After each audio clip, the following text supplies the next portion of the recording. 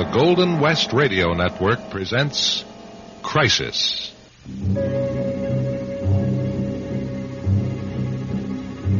Dear Jean, by the time you read this note, it will all be over. Everything. My career, my stab at politics, my standing in this town, our marriage, and my life. But I want you to know I didn't plan it this way. It was the consequence of one event on top of another. By now, what I've done will be front-page news. But I want you to know what happened. What really happened. It's the least I can do now to be totally honest with you, after being your husband for almost 25 years. So let me begin at the beginning, which was the night after I'd announced my candidacy for mayor. You remember, we'd thrown a little dinner party for some more influential friends. And after the last of them left, you and I had one final drink on the patio before turning in. Here, there's just an inch left in this bottle. All right, Jean, pour it. And let me get out of this tie. You know, I thought it went off quite nicely. Yes, it did. It did. Nice people. Good people. Oh, Lord, I hope I don't let them down. Why should you? Well, it isn't that I think I will. I just... Well, I'm beginning to feel the weight of responsibility now. Jeannie, if I'm lucky enough to win this... Here. Here's to Mayor James G. Hadley, the best mayor the city ever had. I'll get it. Hadley here. Jim Hadley, you old son of a gun. Yeah, who's this? Centerville High, to you we will be true. Where we go, we'll always wear the crimson and the blue. Who is this? Jimmy, you'll never guess who this is in a million years. All right, I give up. Who is it? You and I haven't laid eyes on each other for a long, long time, Jimmy, my boy. But I've been following your career. Oh, you bet. And I see by the papers that you're throwing your hat in the ring. Oh, come on now. Who is this? Gonna reform City Hall, huh? You know what I did when I read that, Jimmy? I laughed. Yeah, I had a good laugh. 'Cause, see, Jimmy, you and I go back a long ways together. Okay. Now, I'll tell you what. You tell me your name, and then we'll... And I remember a lot of things, Jimmy. A lot of things. You may have forgotten. I see. I'm beginning not to care who this is. And I got to thinking, I bet old Jim Hadley would like to know what I know. And then I got to thinking, I'll bet a lot of people would like to know what I know. You're getting a little tiresome, friend. If you'll excuse me, it's late. You see, Jimmy, I saw what you did.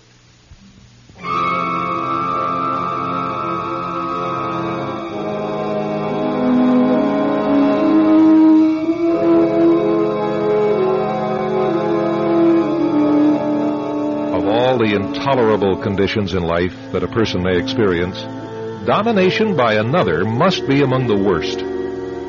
Tonight we hear the story of an average man, perhaps a better than average man, and his disintegration. In a minute, Don Briggs returns in the role of solid citizen James Hadley in our crisis tale of suspense entitled, I Saw What You Did.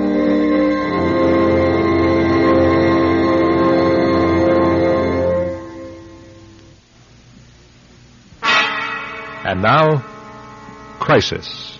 What are you talking about? I said, I saw what you did. I don't understand. And I've kept quiet about it all this time. But now that you're running for public office, it seems like the whole thing ought to come out. Doesn't it to you? Well, now, you listen to me, whoever you are. If you think you can intimidate me with this trick, you've got another thing coming. I have nothing in my past I'm the least ashamed of, and I'm not afraid Jimmy, of... I forgot one little detail about that little matter. I've got proof of what you did. Proof. You sure you want to be mayor, Jimmy? Well, if you think you've got something on me, mister, then you just go ahead and... Hello. Oh, sure, he hung up. What in the name of reason was all that? I don't know. What was this about something in your past? I said I don't know. I'm sorry, Jean. Someone's playing a low-down trick on me, evidently. Well, who? Did he accuse you of something? Oh, he pretends that he knows something scandalous, evidently, about me. Well, I got news for him. There isn't anything scandalous in my past. Was it one of Mendenhall's people, do you think? Mendenhall? Well, you did kind of scorch him in your speech last night. Mendenhall? Oh, would he stoop to such a tactic? No, I can't believe he'd conscience such a thing. Well, what did he say? Well, it was almost like I was a little kid again, being bullied by an older kid. Honey, what did he say? Does it matter what he said? Oh, he said, I saw what you did, whatever that's supposed to mean. James, your hand's shaking. Where was that drink you made me? I think I'll have it. Of course, I thought it was nothing but a crude trick, but that night I lay awake until it was light, racking my brain, trying to think, to remember anything that could have happened in my life that I might have forgotten, put out of my memory, but it was no good. My head was all mixed up. All I could remember was the taunting, knowing sound of that guy's voice on the phone, someone who had something on me. Oh, no, it was all a trick, wasn't it? Yeah, I decided that. Maybe Jean was right. Maybe it was Fritz Mendenhall's dirty way of trying to intimidate me. I knew politics was dirty, but, well, this was just my first baptism in the cesspool of City Hall, Mendenhall's City Hall, which I'd attacked the night before when I threw my hat in the ring. Well, next day I decided to say nothing to anyone about the call.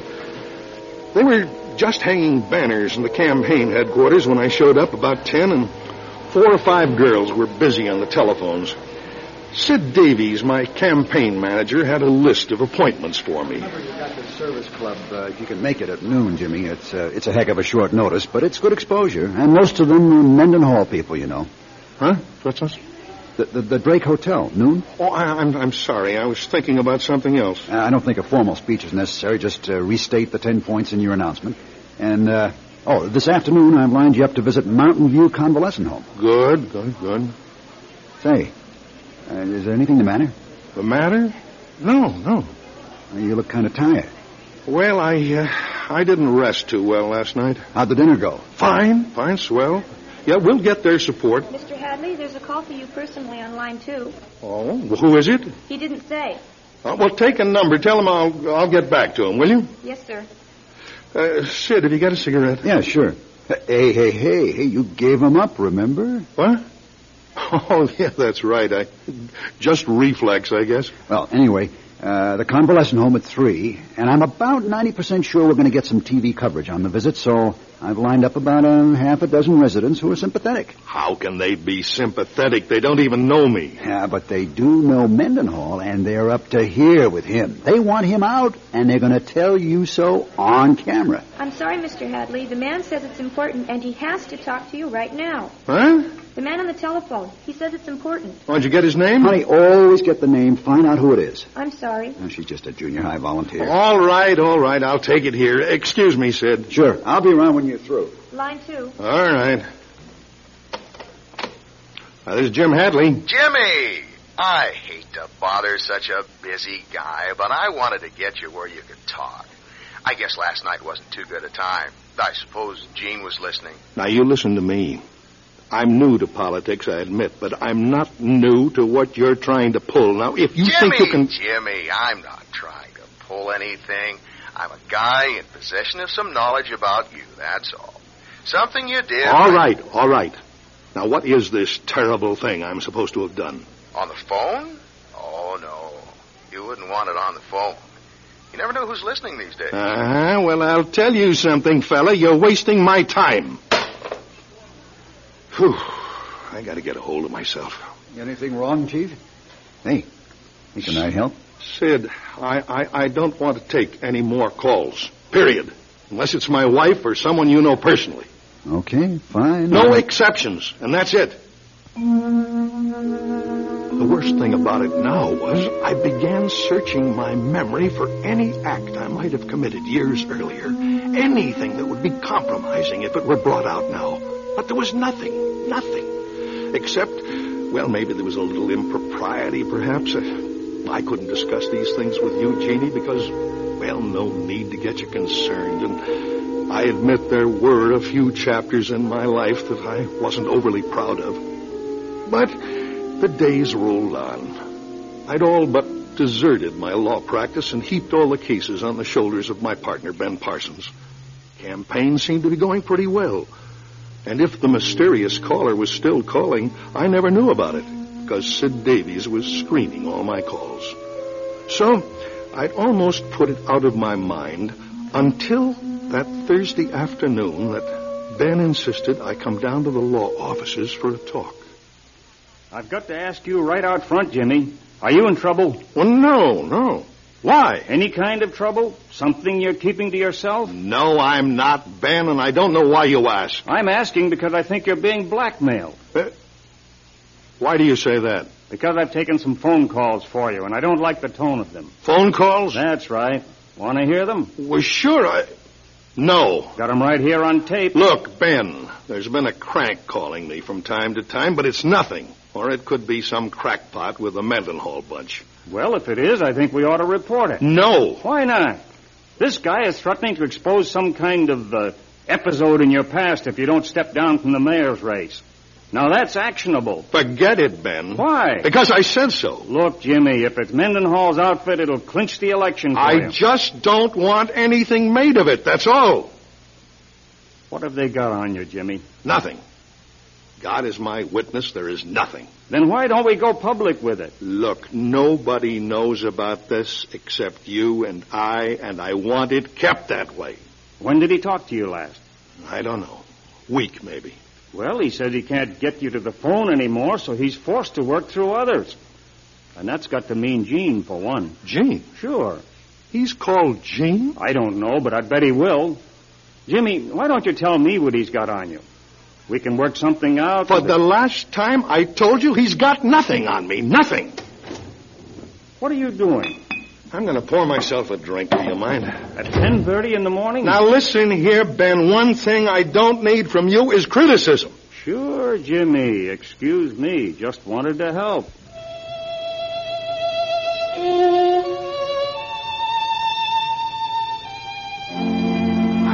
I could feel myself changing. Where before I'd been steady and determined in everything that I did, now I was shaky and tentative. I didn't know what I was afraid of, but it haunted and plagued me, and I felt guilty. Guilty of what, though? When I left the office, I headed straight for my car to drive out to a shopping center where I was going to do some more handshaking, and when I got to my car, I noticed something stuck under the windshield wiper. A note. I unfolded it, and my hands were shaking, but I could read it well enough. Dear Jimmy, too bad you won't discuss this like a reasonable man. Now I'm going to have to take further steps. If you think I'm bluffing, just look for me at the shopping center today. I'll be there. Unless, of course, you decide to withdraw from the race. The shopping center. He was going to be at the shopping center. At last I'd be able to confront this threat face to face.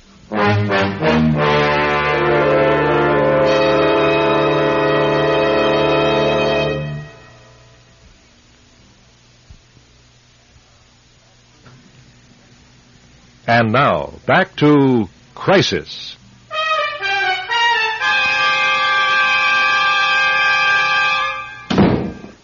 Jimmy, what happened? Are you all right? Yeah, I'm perfectly all right. You know what time it is? Not precisely. It's after 4, I'd guess. May I ask where you've been for the past 7 hours? I'm sorry, Sid. You're drunk. You're my campaign manager. You're not my father confessor. Did you forget about the shopping center appearance this morning? No, I didn't forget. We had almost 200 people out there and 2 TV stations. And where was the candidate? Right here. But why, Jimmy? Why? Just give me a cigarette, will you? Listen to me, Jimmy. I quit a Miami public relations job to come up here for you because Because you were Mr. Straight Arrow, the knight in white armor, the honest lawyer with the guts and the imagination to take a good-sized town and turn it around. And now all of a sudden you crap out on me. Who's seen you this way? Anybody? Huh? Has anybody seen you drinking? Oh, no. Yeah, only Ben. Ben? Ben Parsons, he's my partner. This is his office, too. Okay, now look. Today was a bad mistake, but we can cover it up. I'll get you to a telephone and get a few of the right people and say the right things, and I think we can get by. But, Jimmy, this has got to be the last time. You understand? The last time. Okay, Sid. You want me to phone Gene? No. Jimmy, can you tell me, please, why you didn't show up at the shopping center? And why you got drunk? You don't have a drinking problem. No, I guess I can't tell you either thing. Well, what do you want me to do for you? Just nothing. Just let me sit here. Now, you go ahead. You go on home. I'll be okay in the morning. Only I wasn't okay in the morning. As you know, Jeannie, I didn't come home that night. For the same reason I didn't make the appearance at the shopping center.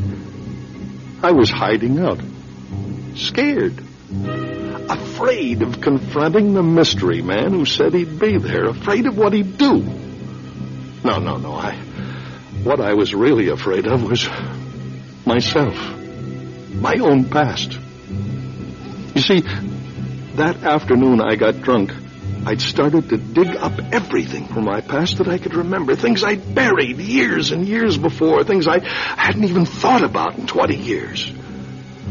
I'd gone back up to the office after I discovered the note on my car, and I started drinking and talking with Ben, and Ben tried to help, but it didn't do any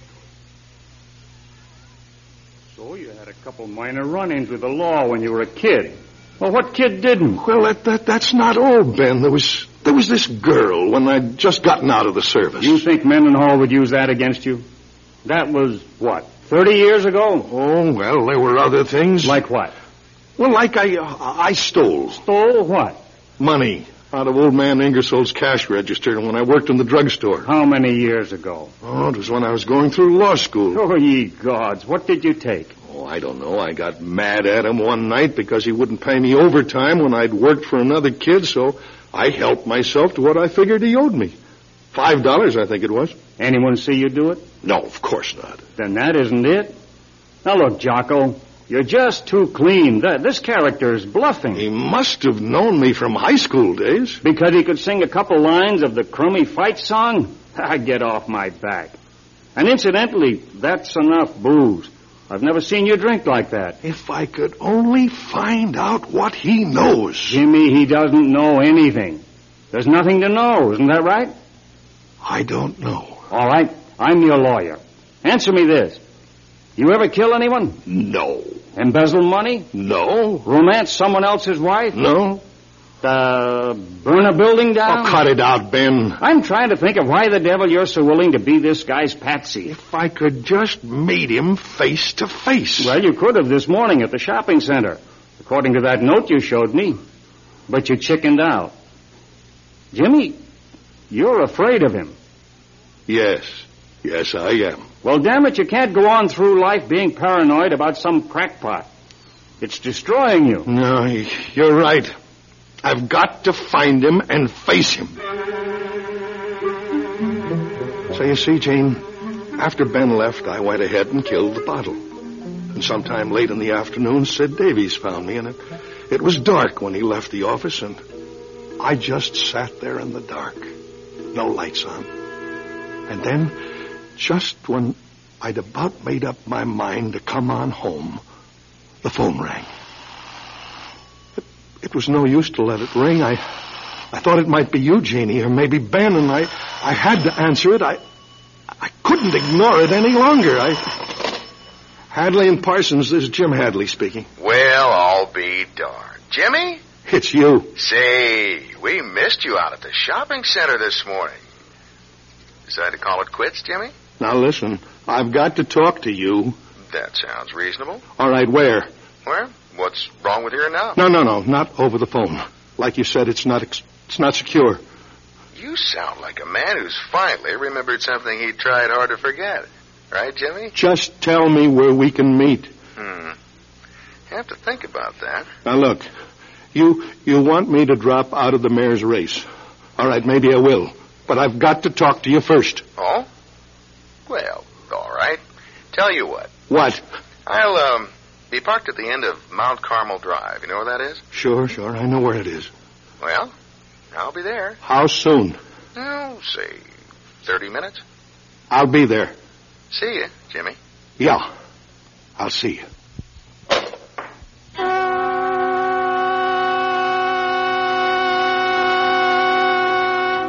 Jeannie, I don't know how to explain the way I felt.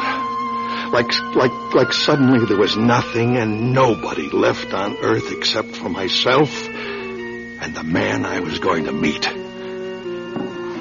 I went through Ben's desk until I finally found what I knew would be there, his gun. We both bought guns 10 years ago, remember, right after Ben and I took on a racketeer who wanted to clear his conscience. I'd sold mine later, but Ben never did. And now I found it. And found the bullets. And put them carefully into the cylinder.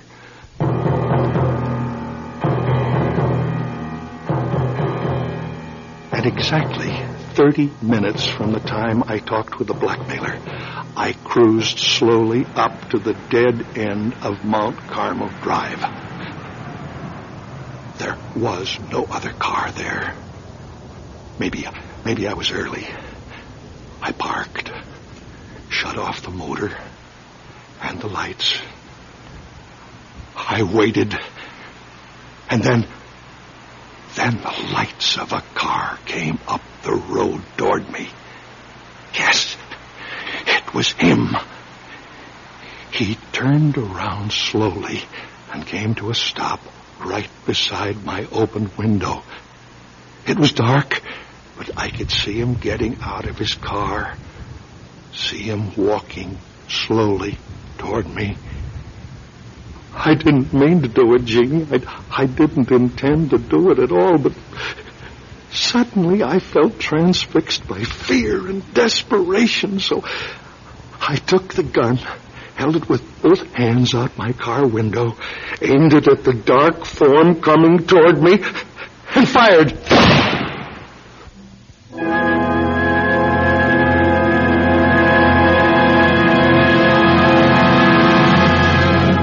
When I realized what I'd done, I drove away from there just as fast as I could go. I was crazy with fear and revulsion over what I'd done. I drove. I don't know how long or where, but finally I found myself back at the office. I let myself in, closed the door, and just stood there at the darkness, listening to my heart beat when all of a sudden...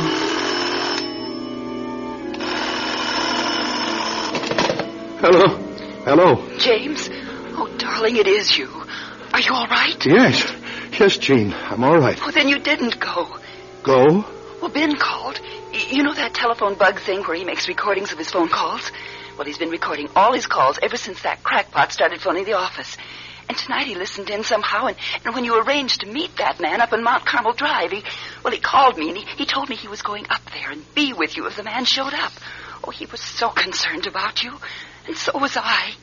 Oh, but you didn't go.